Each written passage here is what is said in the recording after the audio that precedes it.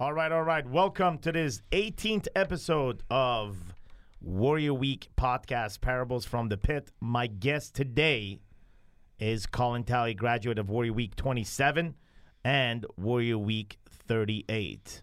Sit down, relax, and enjoy this episode.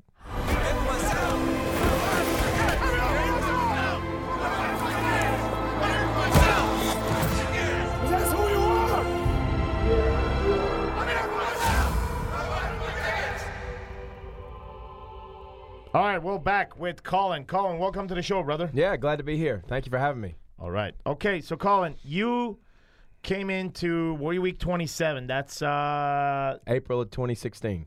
That's almost 2 years ago. Correct. Okay. So inside of the game, talk to me about what was going on with Cullen at that time. I know you and I talked about the injuries that you had. Talk to us about like a little bit of a background of your IRONMAN achievement background and what these kind of injuries have caused you to be in a place. I call it a little bit fucking grumpy, but I guess you can define better than that. And then you come in and you come across the videos, obviously, of Warrior Week, and next thing you know, you're part of the game. Yeah, so when I came across the videos, again, it's one of those things that we hear, like you talk about sometimes where I thought things were good. I thought things were good. Life was good. I had, as you mentioned, physically had done a number of races in the endurance world, primarily Ironman. Had, connection and participation in church and so forth with family and connection with my wife, Lauren, and with my girls, Sammy, Marky, and Riley Reed, and then had done well in business and had money and had not a lot of stress there. But the way I describe it was my life was just very, very gray. Like there was no real color in my life. And but the truth is I didn't even see it then. Like I was absolutely 100% blind to it at the time because like I didn't even know. It was just what I was in. Like it's kind of like when you're in water and it's surrounding you, like it's just all around you. You don't even realize. And then all of a sudden this video comes across and boom, this idea gets implanted into me. It scared the shit out of me at first to consider that. And that's when this started to open up.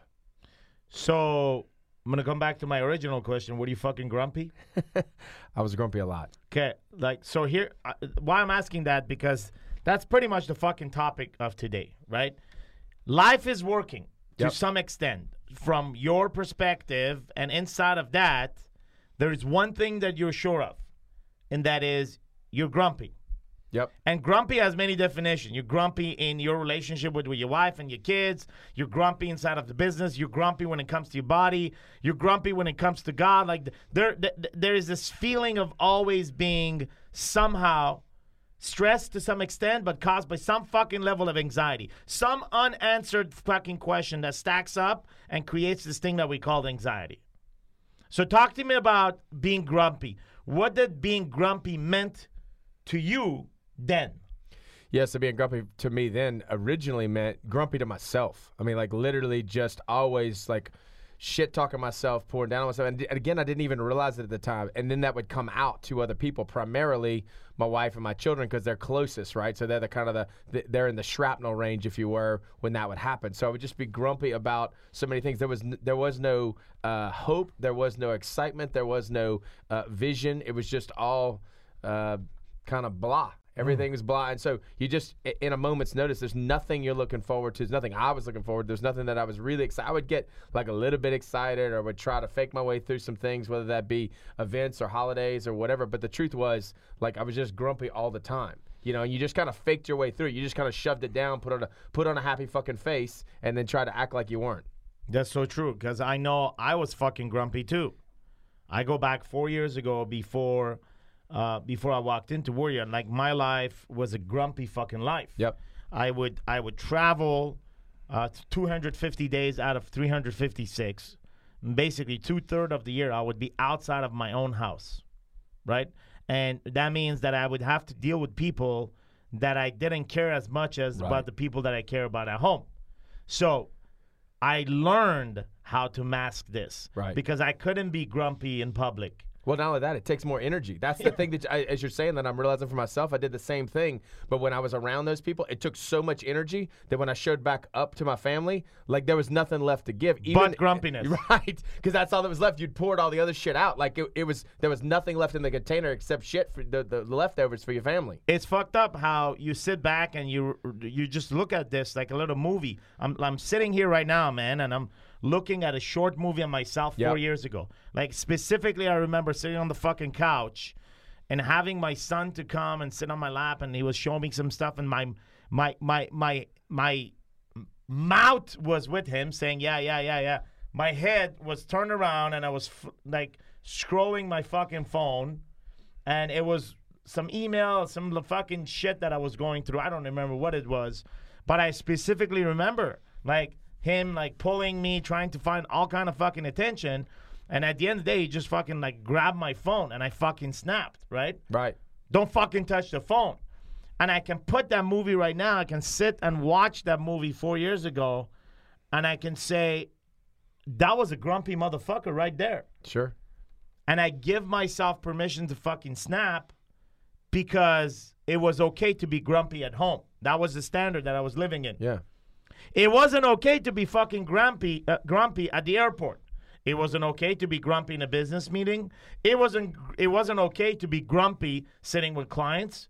It wasn't okay to be grumpy in all kind of other public relations that I held. Right. Including going to the fucking gym. Yeah. It wasn't okay to be grumpy to the girl at Starbucks. Like there was no permission to be fucking grumpy outside. So you learn how to fucking mask it like a pro. And then you come home and you remove the mask of grumpiness. And you put another mask. You put a mask of a fucking liar. Right. Yeah, I know for me at home too, the other part that would come up in that is that even when I could mask the grumpiness at home, the truth is, as you were telling that story, I could picture stories of me sitting with my girls, and all of a sudden they're talking to me and I'm saying, yeah, and like we're 2 minutes into it and I have no idea what they said. And like I'm literally sitting there, they're telling me something that matters to them, that's fucking important to them, and then I'm sitting there and I literally have recorded nothing. All I've done is totally check out and in my own fucking head about some other dumb shit, but I'm not connecting with them because I don't have anything left. All my capacity has been left out for everybody else, and I show up and there's nothing left to give. I showed up, the suit of the man, the character of the fucking man showed up, but the energy, the intention, the ability to connect with them was non-fucking existent. Totally agree with that. And it's not a matter of fucking agreeing. It's a matter of living it before. Yeah. And if you're a guy that's listening right now to this or watching this somewhere, and like, dude, if you even have a glance of yourself in the situation that we just discussed, like if you ever seen yourself listening to your kids or your wife, but not actually even fucking remembering what they said. And then, when this is all over, right? When it's time to go to bed, before going to bed, like, you have this feeling of guilt. Yep. The fuck, man? The kid was just trying to talk to me. Yeah. And then you override it with a justification that, Right. fuck, I got to get prepared for this meeting tomorrow. Yeah. Or this was an important meeting. I worked hard today. I shouldn't have to Or I'm doing this for them, right? Yeah. The common one is like, Yeah. I had to handle my business. Right. So it's okay. I didn't listen to her. Like, you somehow wash the guilt with your positivity. Yes. But deep down? Deep down, it's just another weight that has been added to this fucking anchor. It's another question that is answered, and anxiety continues, and you carry that every day for you. No wonder you fucking grumpy. Because it's like, imagine carrying shit in your body all day. Right. You take a shit in the morning, you take a shit at night, but then you feel bloated all fucking day. Exactly. That makes you what? Grumpy. Yeah. Shitty and grumpy. Shitty for sure. But you're going to mask the shittiness because you're gonna consider yourself as a good guy. You're going to consider yourself as a family guy. Yeah, and I'm better than that guy, right? That's the other bullshit story we tell ourselves is we go and we say, hey, I'm better than that guy. I'm not doing what that guy's doing, so all of a sudden it's okay because I'm not as bad as him. True. I'm not going to the whorehouses. Right. I'm not going to the strip club. I'm loyal to I'm my at least wife. at home. I'm not at the bar right now. I'm at least at home. Yeah. Or I'm working out. Right. I'm not the fat guy sitting on the couch and not doing anything. Right. or whatever. Right. Whatever you're going to find one. Yeah. You're going to find one. You're going to find that positivity to justify the patterns and behavior. So this concept of being grumpy, right? Which is, I put it in a language that a 7-year-old can understand. Yeah. So that we all fucking relate to it. Like, if you haven't been grumpy in your life, there's two reality. Either you're a fucking liar, or the second part of this is that, dude, like, you may not be a dude. You may not have a fucking penis. What can I tell you? If you have a penis, you must be grumpy. Yes. True. That's the reality. But the problem with all this is we allow ourselves to be grumpy more at home than anywhere else. Yeah. It's painful to even think about. It's so sad to think about the way in which that grumpiness just kind of permeated the house, because as we bring that energy in, then it just settles on everybody else. And you think about the bullshit of it. They have to fucking deal with it. They have to absorb it, figure out what to do with it, figure out how to respond to it. Like, we don't even have that. We just show up and we just dump the shit on them. They then have to handle it, absorb it, figure out how to respond, figure out how to navigate with us. Is it a grumpy level 2 or is it grumpy level 8? Right? Is he about to pop his fucking top, or is he just going to like peel off and go hide in his office or watch TV? True. And I'm sitting here thinking this, Colin. I'm sitting here thinking this. Why I'm just questioning it, right? Why are we even in this situation where we are grumpy? Like, what brought us to a point that says it's okay to be grumpy at your wife and your kids, but it's not okay to be grumpy at work and in public? There must be something that brought us there. So I'm gonna look at this in the best way that I can, and that is looking at my own experience growing up in my own household, right? Right. So as long as I remember, my dad was always the positive guy. My dad was always the guy with the guidance, and always with the advices. Yet I end up being a grumpy guy at home. Despite all his effort, despite all his guidance, I took over at one point and I said, you know what, Dad? I know what I'm doing. So I appreciate the advice, but I'm going to do whatever the fuck I want to do. I'm going to be the man. I mean, I guess that's what I said, because if I would have followed all the advices my dad would have given me, like, I wouldn't be fucking grumpy at home. But then I look back and I look at what advices that he actually gave me. Most of his advice was how to operate outside of my house. Right. Now that once I got married and kids, I'm hearing the advices how to operate at home more often. I'm hearing those, but I don't hear him often enough, as if he doesn't want to give himself permission to tell me what to do because I'm a grown-ass man right now. Right. And precisely that's the fucking problem, right? I want to be able to provide all kind of guidance and advices for my son when he's 41, 42 with 6 kids. Sure. I do want to do that. Yeah. And I'm going to do that. And if there's going to be an opinion that why you're interfering in your son's life, and I'm going to say, fuck you. Because inside of this game, I look back at what happened to me.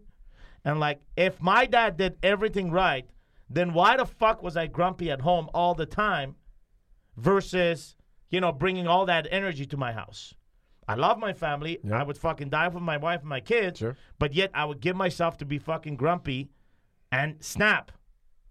Snap, like literally fucking snap. Either by giving cold shoulder, yelling, wrong fucking attitude, wrong comment, or just like hurtful shit, hurtful actions. Yeah. Hurtful actions and words.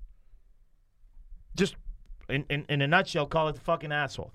So if that's the case, what went wrong? I'm looking at myself right now. Yep. What went wrong? My dad giving me advice most of my life, giving me the right advice socially. Like in society, how I should perform and how I should behave. Right? All the time. I remember that. My dad started giving me advice when I started getting married and having kids. But then less and less of those advices are coming in. They're still coming from time to time, but I think it's a question of permission. Like, I believe he still wants to give me advice on family and kids, but I believe that he doesn't want to, like, at some extent, insult me and saying, okay, well, I don't want to really interfere in your life. You're a grown-ass man. Reality is, being a grown-ass man is not defined by age or how many kids you have. Right.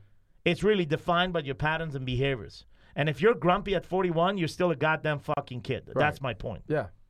So inside of this, like, what are you hearing from this, and how is this relevant to you and your dad and your story? Yeah, so my dad was not that. So my dad was not that evolved. So I think as you were talking, like I was thinking to myself, what made me grumpy, or what caused me to be more prepared outside the home, and it was because what I learned about, what I heard about, what I studied, what I read, what I was focused on was all the things outside the home. Even though I knew, like you're taught, okay, family matters most. The truth is, most of the time got spent on business and, you know, how to make money and how to be successful and how to handle all those kinds of things. Or especially sports. as man, yeah, sports, exactly.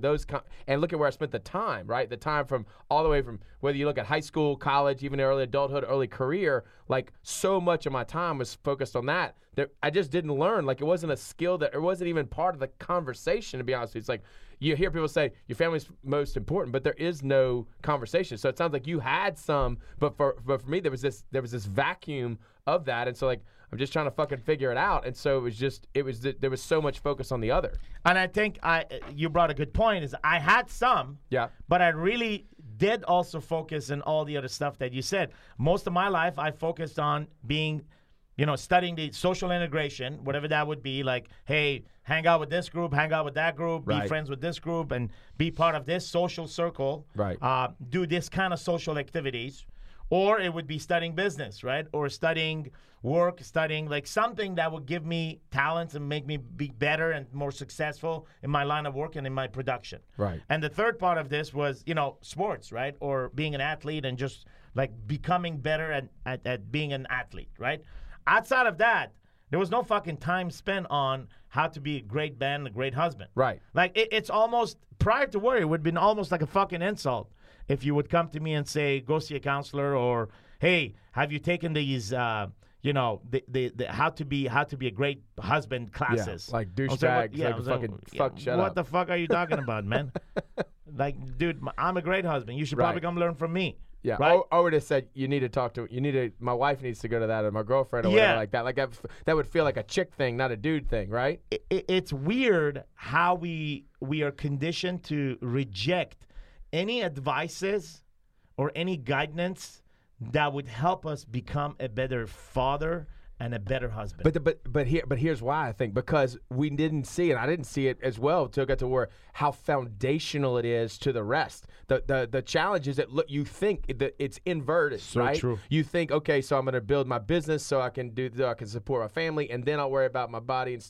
But it's inverted once we learn. Obviously, we have to take care of our body and our spirituality and our family first, and then we produce. Yes. And that's the thing to me that was completely flipped as I got into Warrior, started studying the doctrine, started understanding, and then putting it obviously into practice, not just studying. But it was completely inverted, and so now after all this fucking time and all this work, like I fundamentally understand I am a better producer. I am more focused and stuff like that because I was literally just confused in this, literally the pit, because I couldn't understand why it wasn't working. But it wasn't working on the inside of me and the way I connected. I mean, yeah, there were things around my life. The story, the picture of my life was working, but the truth is, once I got to Warrior, it inverted, and then I understood why we had to study how to be great men, how we had to be connected to God, how we became great fathers and husbands and so forth to then produce. So true. Like, as you're describing this, I can literally see myself 4 years ago going through life, not knowing where I was going to end up. Yep. Like, not even... This is not about predicting the fucking future. This is not about, like, knowing the future. Of course, the future doesn't fucking exist, right? But at the same time, I didn't have a path. Correct. So I was like, okay, well, I guess we'll see what's going to happen, right? I guess life has something reserved for me. I guess we'll see what's going to happen. That was the dialogue that I had in mind. And like you, I was conditioned to put everything else, like put work first. Yep. And then my body was just the conversations of health. Or how you looked, how you, it was superficial. It had nothing to do with accessing power, so I can actually, on a daily basis, use that for something. When it come to God, was just maybe a comfort place. Someone has my back, so every time things will go wrong, or I would be in difficult time, I turn into God, and He's got my. And then inside of my relationship with my wife and my kids, like, yeah, the foundation of love was there, loving them, and like, saying, hey, I'm gonna protect you guys. Yeah, I love you guys. But then, like, behaviors and patterns were such that they came last inside of the priorities, right? Right. And everything else was put in order to how to produce money and how to become significant, right?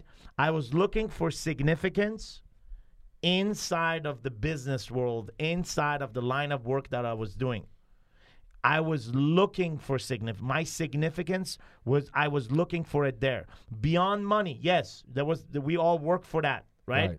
Beyond money, the reason why I continued to like evolve and study and do better in that area versus like studying my family, because I was looking for significance on the outside.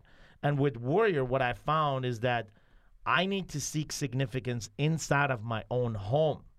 Because when I feel significant as a husband and as a daddy, then I don't have any fucking need for any significance out there rather than just projecting my significance now. Yeah, and that significance even in me first, because as I have found more and more significance and power in myself, I have so much more to share with my wife and daughters. Like, it's unbelievable. It's exponentially larger.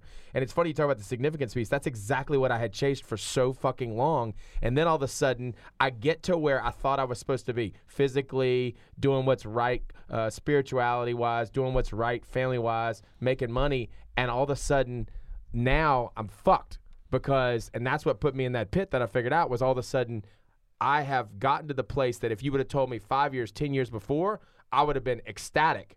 Yet I'm here and I'm miserable and I'm grumpy and I don't know what the fuck to do about it. And everything I try is not fucking working and I can't fake it anymore. And boom. So, you know, that's a common pain. That's a common pain. That was my pain. That was your pain. That's the pain of at least 50% of guys coming inside of the experience called Warrior Week, or knocking even at the door of Warrior and even listening to the conversation of this podcast. I mean, if you're still in this podcast, still listening to this shit, it's because it's resonating with you. Otherwise, you would have said, you know, fuck these guys. I'm going to go listen to some, you know, marketing motivational speaker talk about how to make money, right? These guys are a waste of fucking time. And that's how I used to operate. That's how I used to operate. Whenever there was a conversation that was uncomfortable, whenever that was conversation that was in my personal life, I would say, no, I don't allow anybody to talk about personal life. Dude, I specifically fucking remember dudes trying to find out more about my personal life, right? Yeah. And I would block everybody down with whatever, comedy, shutdowns, even to a point of telling someone fuck off or whatever. Right. And now that I look back, there was a reason why I was doing that. It's like I'm like, okay, my personal life is my personal life. That's my business. No one else should have their nose in. Okay, if that's the case, that means I would totally fucking operate alone in that place. Right. All decisions were made by me based on my assumptions and my fucking justification. Which is true in your marriage too, with your wife as well. That's right. It doesn't just happen with the guys and the people around you. That virus infects a lot more than just that one area. Period. And then inside of that game, you operate alone. And then the only times you have to reassess is this feeling of regret, guilt, and shame about the decisions you already made. But you have this positivity cloud, fog that comes over and says, all right, it's going to be right. It's going to be good. It's all you. It's a dialogue between you and you. Yeah. I fucked up. It's going to be okay. I'm going to make up for this. I don't know what the fuck is going on. All this dialogue is happening between you and you and you. Yep. And the more and more you're blocking your personal life because you don't want to hear any other perspective on this. Yeah. So for me, it was different because I would allow people in. So I was more vulnerable in that sense. But they would come up with the idea, and I'd be like, that's a great idea one day. I'll take action one day. I'll do that later when I have time, when I have resources, when I have money. When. And then when turns into days, turns into weeks, turns into months, turns into years. And it never fucking comes. So all that is, it's simply a pattern and behavior that says, like, I don't want to feel this pain, right? I don't want to deal with this. I don't want to do the work now. Right. Because I get that all the time, right? I speak to guys and you know, they feel the pain.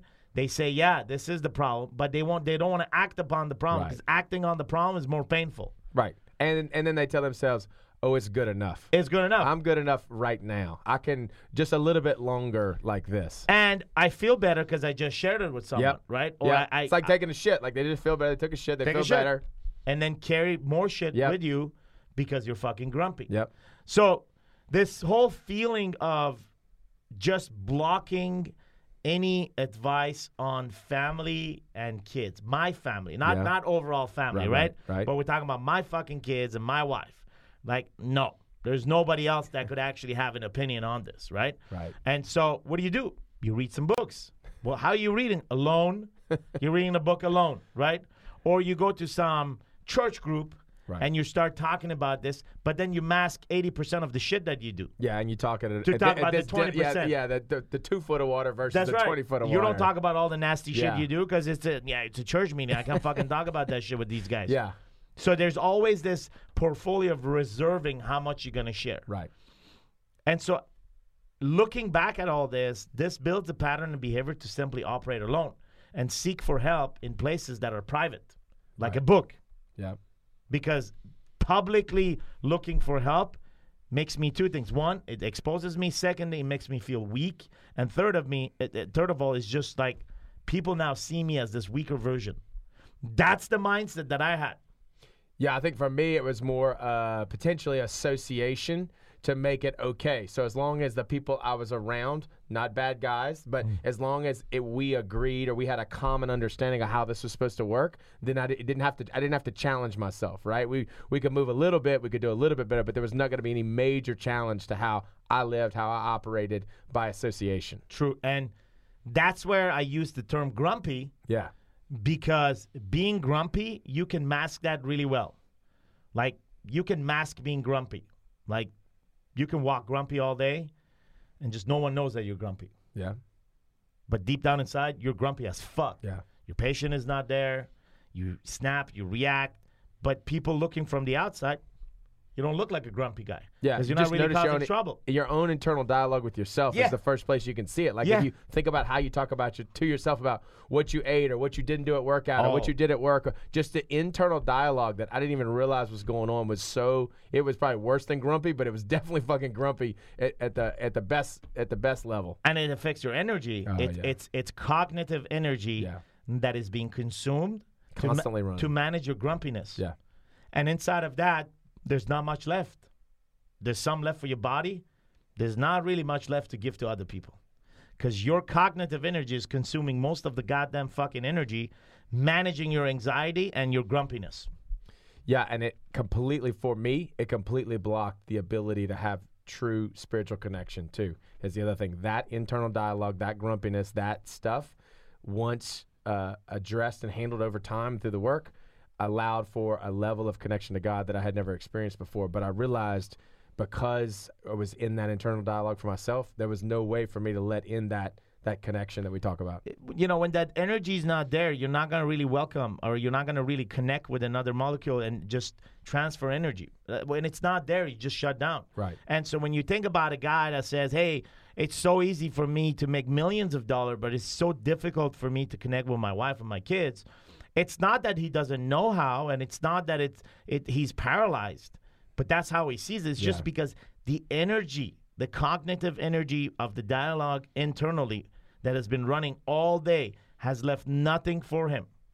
The little that is left to shut down his body and to go to fucking sleep, or to numb himself down with some fucking alcohol, some program on TV, food, drugs, or whatever that is, just to find the sleep and recover and come back the next day with more energy. Yeah. And plugged into that story that we wind up telling ourselves, or so many do, that if I get to this point, you know, back to your analogy of the guy who's producing millions of dollars, not able to connect with his family, there's this story that if I get to this point, when I get there, then I will turn. When I get there, then I will turn. And then you see those men later in life, shattered families, regrets in relationship. And it's just so sad because they were plugged into just a complete bullshit fantasy story that they chased, and they actually achieved it, and yet they lost everything in the process. Absolutely. And in the midst of all this, like, what happens is that you operate based on those rules and these patterns and behaviors, and just like adopt it from others that have gone through the same pain. Yeah. But your story is that I won't be like those guys. Right. I'm gonna beat this. Right. I'm going to beat this.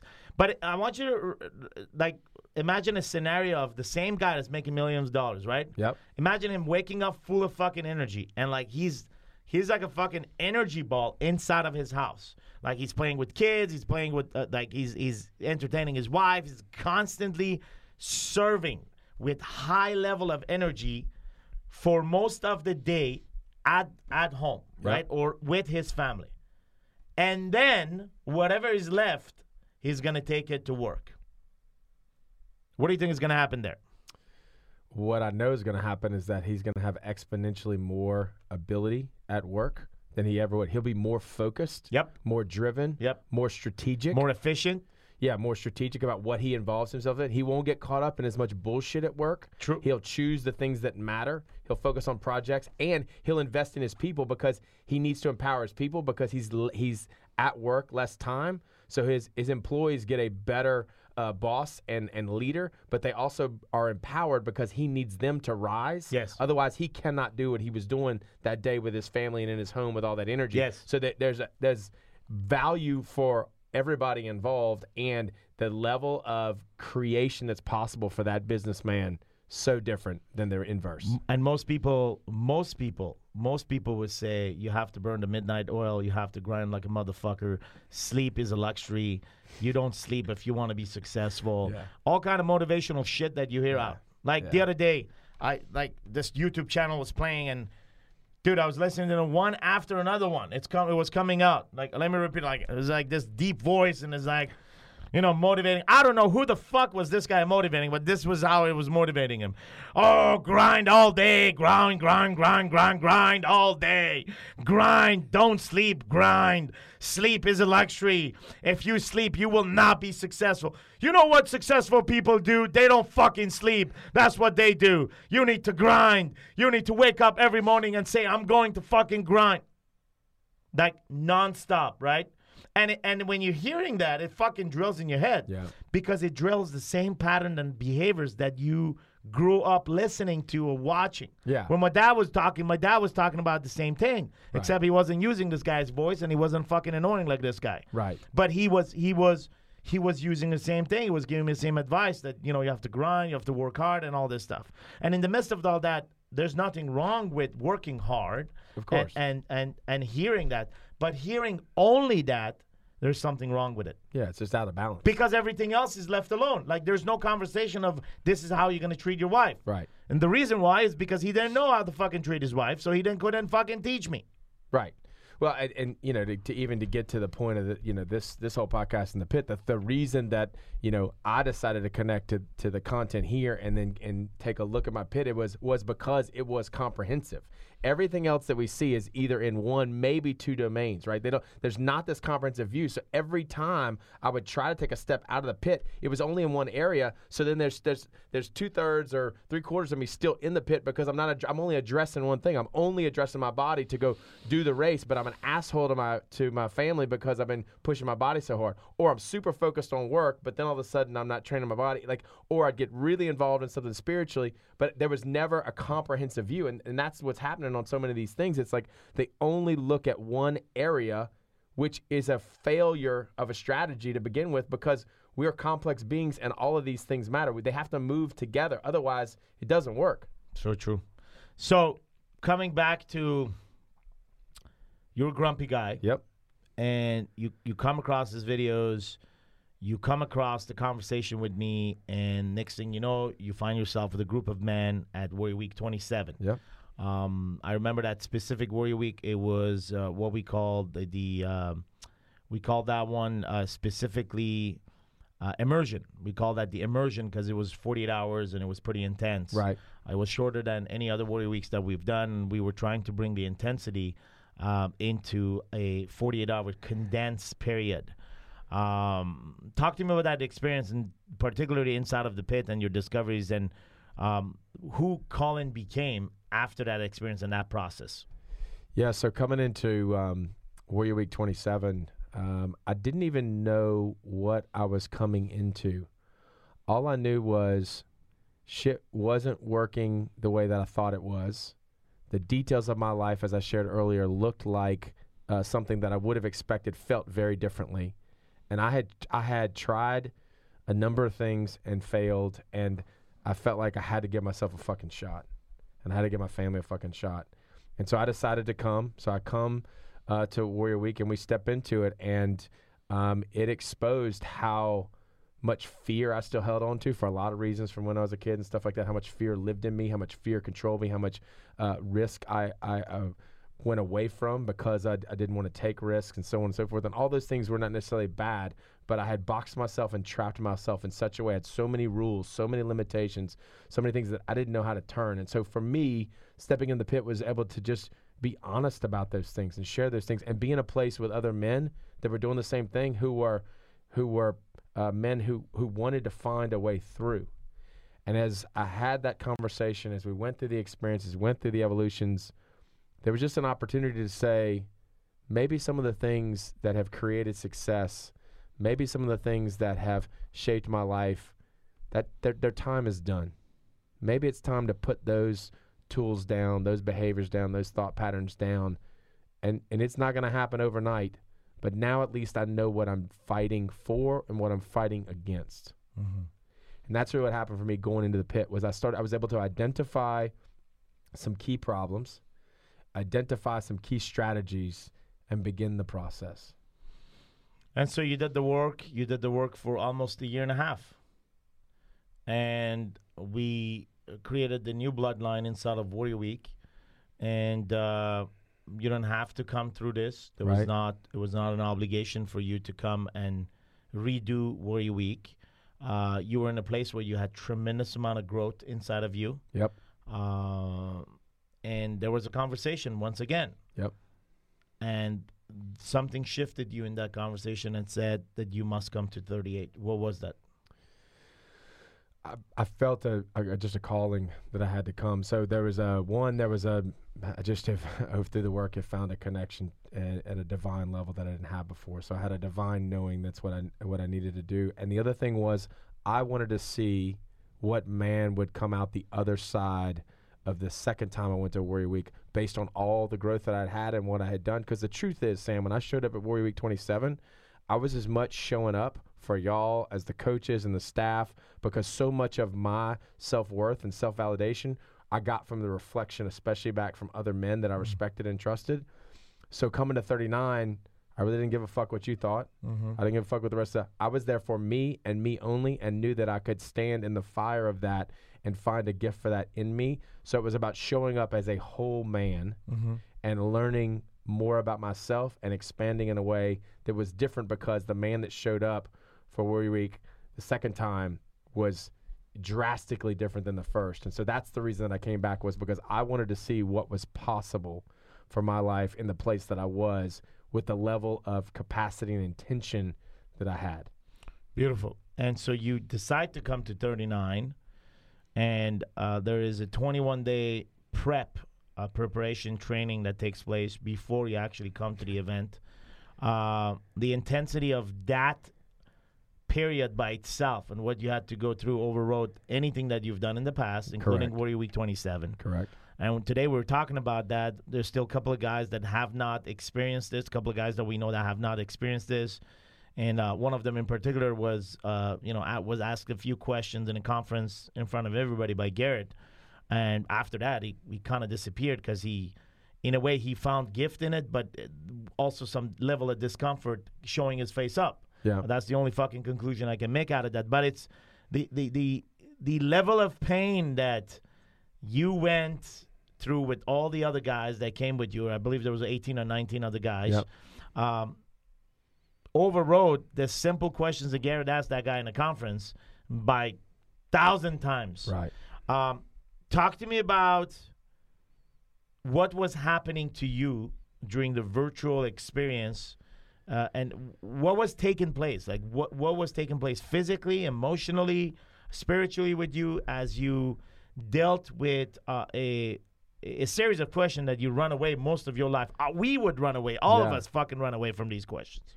Well, it was shocking to me, because I had obviously, as we talked about, been to Warrior Week. I've been doing the work very, as consistently as anyone for a year and a half. And then we get into this 21-day prep, and I feel like I'm in a pretty good spot. I'm going to go back to Warrior Week, and all of a sudden, I didn't know how incredible how that had evolved and had been created. So I was unaware of what had happened.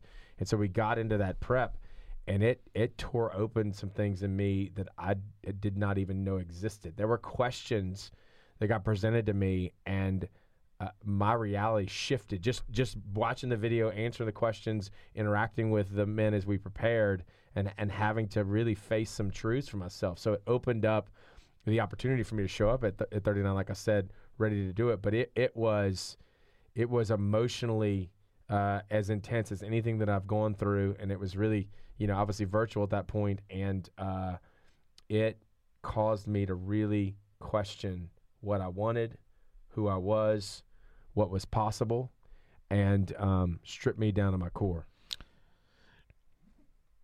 Knowing you, before you stepped into 39, I just knew that Cullen was stepping into 39 with a bigger bucket in his hand. Yeah. Like this time you came in with a massive bucket because you wanted to fill that bitch up and bring it home. Yeah. 27, I don't even know if you came in with a bucket. You No. borrowed a bucket. 39, you came into Warrior Week with a big-ass bucket, big-ass container, empty. So, and your purpose was to fill it up all the way up to the top. And so first night you come in and you go to the pit. Yeah. And you go to this place that you haven't gone for as Ever. long as ever. Right.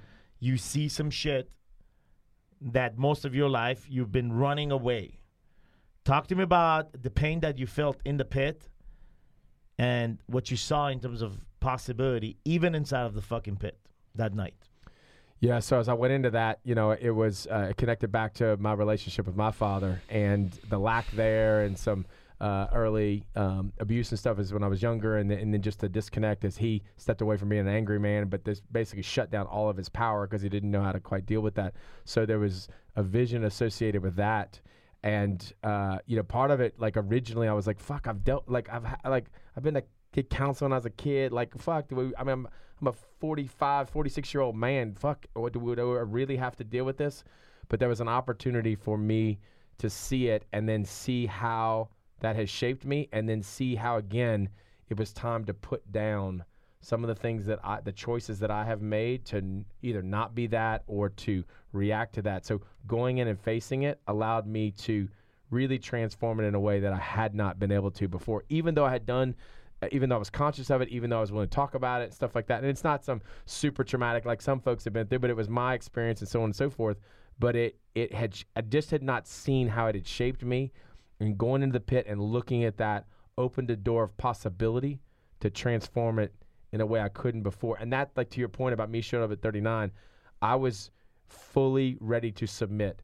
When I showed up at 27, I wasn't even really capable of submitting. I was just doing what I was told to do. This was a choice of submission to myself and to the process. And so you submitted to the pain by choice, not by force. That was the difference. Yep. You accepted the pain. You accepted to feel the pain. And the next morning, we head out into the mountains, and something happened to you in the mountains that shifted you all the way to this point sitting here right now. Yeah. So why don't you talk about that? So we're in the mountains, and I had, as I've shared before, I had done endurance events, and I had always run to the finish line to prove something to myself. So at the IRONMAN finish line, I would prove to myself. It was one of the ways that I would show myself that I had value, that I was, exceptional, whatever terminology you want to use. But over time, I had started to downplay that because I had done it a number of times. And you at one point made me share about that, and I shared, and you were like, it was not acceptable. And you had me do it again and all of a sudden this power and this force came through, and I realized what was possible for me from the things that I have done physically, the power that is capable of, because I had started to turn it off, because there's a level of power and aggression associated with that that I would kind of push down. And so in the mountains, I recognized the power that I have within me and the power that I can call through me, that I was putting down and was pushing away as like, oh, it's not that big of a deal. Lots of people do it, da-da-da-da-da. But there was this moment at which all of a sudden I stepped in fully into the power that I can create that channels through my body. I remember that particular time. And in fact, I made a post today on Facebook. I think I shared this in the car with you. And when I said dragons became myth and sheeps became the new reality. And all because pride became shame. And when you look at that, having accomplished 14 fucking Ironman events, we're going to talk about the last one particularly, but having accomplished that, like, this was not something to be dismissed. And I was. So there's an audience here right now that is listening to this. And there's an audience of athletes. There's an audience of achievers of physical experiences, looking constantly for a physical significance.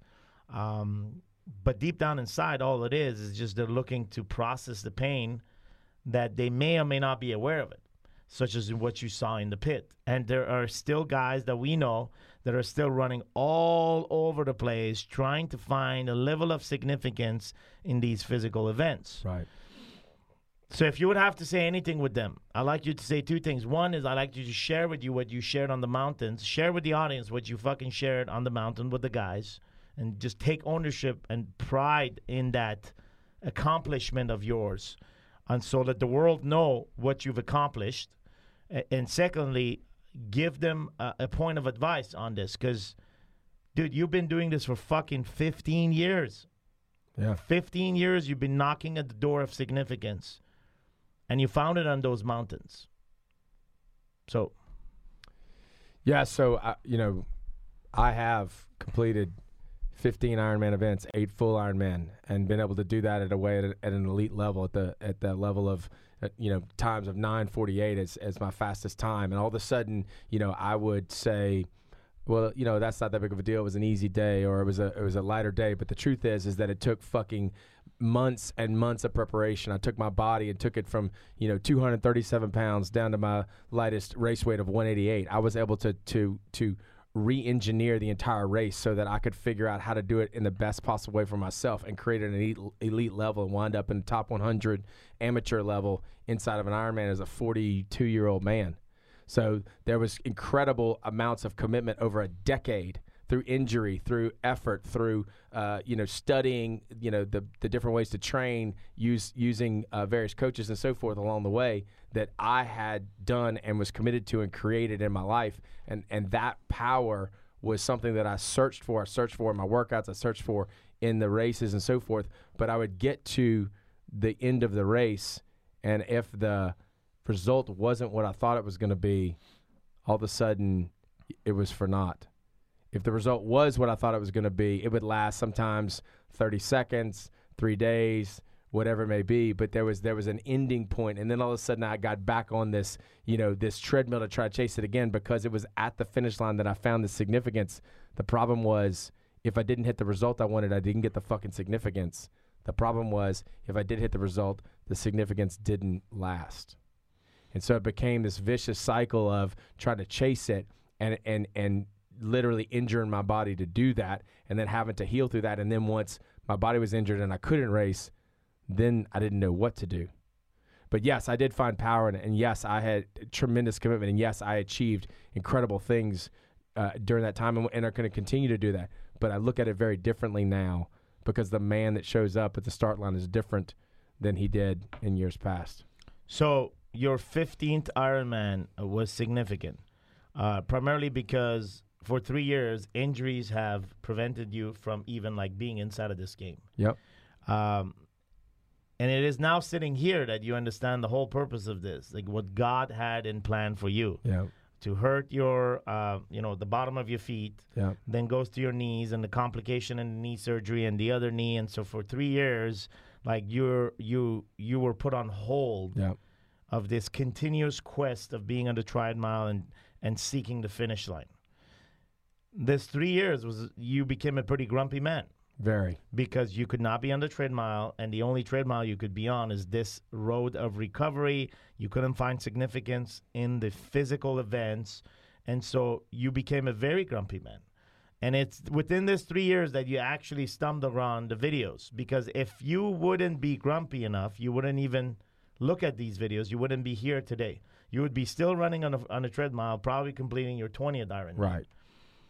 And so 3 years of divine intervention and finding your voice, finding the path, filling up your fucking bucket,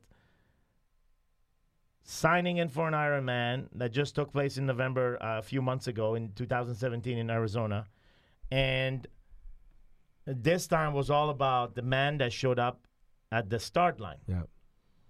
Because the man that showed up at the start line had to go through a series of preparation for him to be there, right? He had to go through a series of training and as well. But this time wasn't at the cost of ignoring your family, at the cost of ignoring business or anything else. This wasn't a lonely journey. Correct. And so talk to me about a couple of things. Talk to me about the man at the start line this year. Yeah. The injuries, family, everything that you managed. And talk to me about your experience at the finish line, you know, your family being there and, and whoever gave you the fucking medal, I don't know, some fucking guy that sneaked in. Yeah. So Crazy Persian. Yeah, some crazy guy that sneaks in and there's like next thing you know is this dude that's like, what the fuck? Security. So, anyway, talk about that, man. So this year, the difference was several things. Number one was that I wanted to see, could I do this and stay connected spiritually, committed to that in my life, and invest in my wife Lauren and spend time with her, invest in my girls Sammy, Mark, and Riley Reed, and invest in them time-wise, and not make my training the priority over them, which was always the case before. And I wanted to produce like a motherfucker in my business. So I wanted to be fit, spiritually connected, a family man, and a businessman, because obviously that's part of what we do here. That's part of what I had studied. That's part of what I had worked on. So from June of last year through November, I did some work up to June to get myself healthy and ready and so forth, recovered after a surgery, the December before. But the point was, could I take these things and could I take this doctrine that we learn here and we live here and move all of that at the same time and not have it get out of whack again like it had done every other time? I had created great results in the race, but I had neglected other things along the way. And to Sam's point, been very grumpy, always like, I'm training, you guys, I can't do that. I'm training, like, I'm the number one. So that was the first piece, was in the preparation, was it possible to create a result that allowed me to continue to invest in all the areas of my life? The second piece was, it's funny, we flew out to Arizona for Ironman Arizona in November. We get there and getting ready for the race, and I'm usually very a little bit anxious and nervous race week and all this kind of stuff, like what to eat, where to do, even unpacking in my room and so forth. Like there's just this constant kind of nervousness and anxiousness, and I didn't have it when I was there. And I couldn't figure out why. So I get to us, I'm like, oh, it's going to be a little bit later, because I didn't have my goals weren't as high. The goal was just to get to the race healthily, enjoy the day and so forth. But then on race morning, like I put my wetsuit on, I've got my cap on, got my goggles on my forehead. They're playing the music. Everybody's getting excited and stuff like that. We're in the corral. And I just have this thought, every other time you've been to the start line, you were proving to yourself who you could be at the finish line, that you were a complete and whole man, that you were a man who was, good and worked hard and all these other attributes. And that was part of what that proved to me. This time I show up at the start line as that man. So I'm not chasing anybody in the race. I show up whole, divinely connected, grateful for my family, producing in my business, and I just showed up a whole man, not needing to prove anything to myself, wanting to enjoy the process, wanting to go through the day, wanting to work hard and create a great result. It's not that I didn't want to do that. The difference was I didn't have anything to prove to myself at this starting line. So I just showed up the man I wanted to be at the start line, not needing to find anything at the finish line. Beautiful, beautiful. So talk about the race a little bit. This was an emotional 10 hours or so. Talk about the race. Talk about the finish line. Yeah. Talk about that whole experience. So so I got in the water, and the water temperature was great. Got in, and I just decided to chill. Like, I'm a really good swimmer, but I decided to just enjoy that part of the race and not over push it. There was not a reason to do it because I wasn't chasing anything other than having a solid day, right? So went out, had a good swim, enjoyed myself, enjoyed the environment, enjoyed the people cheering and yelling and hearing the music and seeing the areas. I swim by the buildings there in Tempe, Arizona. Come out, get onto the bike, and I felt really good, but it was windy as fuck. Yeah, I remember that. So at one point toward the end of that, there's basically an out and back. It's a 3-loop course with an out and back out in Ironman, Arizona. And at the last end, there's a bit of an incline, and you got a headwind. So at some point, man, you're pedaling it, and you need to try to save your legs, because if you override, then you're fucked on the run. So at one point, I'm looking down, like going like 14, 15 miles an hour. I'm like, fuck, I still want to do well, right? Like, I'm not just like, fuck it. Like, I mean, I've done well in these races before, so I still have goals. It's not like I'm just like, hey, I'm just going to go play it. But then I make the turnaround. We start to head back, and the wind's at my back.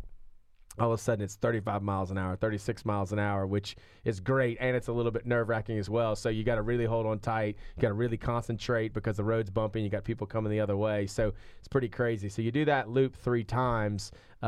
Felt good about it. Felt like I stayed in it mentally and so forth. Really enjoyed the day. Really enjoyed out there. Just kind of stayed in pretty much a state of gratitude. Had fun, thanking the volunteers. Yelling at like kids, like they're out there, with signs for their parents or whatever it may be. So made the loops, got back in, got my run shoes on, head out, kissed my wife, hugged my girls and my mom, and went out onto the run. And I get about 2 miles into the run. And we had really kind of limited the amount of run I was doing because of some of the injuries during the training process. My coach and I worked through that. And so I get out on the run, and I'm like 2 miles in, and I'm like, man, my legs are really tired. And then I get the 3rd mile, and I'm like, I had really not wanted to do any walking on the first loop. And I get to that 3rd mile, and I take my first couple steps walking, and I can feel the heaviness in my legs. And I'm pretty familiar with that race, having done so many of them. And I wound up thinking to myself, man, this is what my legs normally feel like at 20 miles. And I'm at mile 3. I got 23 miles to go. So I had a moment where I stepped into like, it's fuck this. I'm fucked. This is going to be a long day. It's going to be miserable. And then I just had this like moment of clarity where I was like, you're here. You've done what you needed to do. You showed up as the man you wanted to be. You're going to finish this race. No, it's not going to be your fastest day by a long shot. It's going to be hard. It's going to be difficult, but it's going to be worth it. And you're going to see people that you know and love on the course. You're going to see strangers. You're going to have an opportunity to connect with people and just go have the rest of your day. So then I just made my way through the run, had some cramping and other stuff, just dealt with the things that happen in a race like that. Got to the finish line, had a familiar face show up and put a medal around my neck, which was amazing. And first time I've ever been medaled by somebody that I know, which was awesome. So thank you again. So yeah, we'll talk about that in a second. And then, but I was able to then go over and connect with my family and thank them. And I had a great video of that, and was able to speak to my daughters, my wife and my mom, and thank them for all that they have been. And it was bigger than just the race this year. It was about what we've created as a family over the last 1.5, 2 years. It was about being an example, especially my youngest daughter, who was dealing with some things as a teenager and stuff like that, and helping her understand that the strength she sees in me lives in her. So we had a beautiful moment like that. And then just so much support from Lauren for being able to do this, and the sacrifice she makes for that. So it was a beautiful, beautiful moment that I'll remember for the rest of my life. I remember that. I was videoing you guys as this was happening. A special moment. Yeah. I mean, we put it all on video. For me, being at the finish line, waiting for you to put the medal around you, was a transformational moment for me as well. I know you and I were talking about this a couple of months back, and talking about the fact that I was sharing with you that I wanted to do an Ironman and so on, and the purpose behind it wasn't really clear. And when you finished the finish line, and I was there as a volunteer, and of course I was at Station 11. Somehow I found myself at the finish line with a medal in my fucking hand. God wanted me there, I guess. Yes. That's the only way I could put that. I don't even know how the fuck I made it there, but anyway, I'm at the finish line. I put the medal around you, and for me, it was a transformational moment because it is at that time that I decided to do this, to be an Ironman, not for the physical challenge, and I'm not dismissing that at all, but Right. but it was I wanted to be the man that you were at the start line, which is this you're already an Ironman by showing up with your family, by showing up with God, showing up inside of your business, and as well as taking care of your body. So you already showed up as an Ironman at the start line. And that's why I wanted this entire year for me to train for being that Ironman at the start line. Because if you start as an Ironman at the start line, you're not going to chase anything at the finish line. Right. And I couldn't feel this in any other Ironman conversations that I had over the years, and I've watched and admired athletes and just men going through this experience. And so I was so inspired by this to do it myself that I announced it at the convention, and I got 50, 60 other guys doing Ironman in Arizona. And all this is because you decided to show up as an Ironman at the start line. So there is 60 of us right now that is in this process of becoming that man in the start line by the end of this year, 2018 in November. So you know this, obviously, you know that you were part of the announcement. I didn't stop fucking talking about it all weekend when we ran convention. But I just want to hear from you, how does it feel to be here knowing that you've started the line for 60 people? Well, I hadn't thought about it till this very moment. So I'm actually drinking that in, humbled and proud. Like, I'm really proud that the work that I've done inspired you, and that then reflected, to all the men who were there and got excited and got connected to it. I've always believed anyone who wanted to do it could, because I've seen incredible situations in that race, and there's a deep spiritual component to that race. It's not just the physical, and there's just greatness that gets achieved there that just always brings me back. But as you say that to me in this moment, I really am just honored and grateful that, my work has mattered and has been an inspiration and touched and then been able to transform for others. So it feels fantastic. It feels fantastic. And the nice thing is, it's funny because as we sit here, the man that I am now can own that and not deflect that. Oh. Before 39, deflect. Deflect, yeah. Or enjoy it for 30 seconds and deflect. So 60 men starting at Ironman, meaning that they're not going to sacrifice this year to families. They're not going to fucking sacrifice the business. It's fucking 8 at night and we're here running a fucking podcast. And they're not going to sacrifice God, and they're not going to break down their body, but they're going to do the goddamn work to be ready as Ironman. Yep. So it's like the new generation of Ironman, right? It's a 4-dimensional fucking Ironman. Exactly. It's what you wanted all these years, and now you led 60, and maybe 60 becomes 600 by next year. Not maybe, it will. So what's your plan to make that 600? Share this up, man.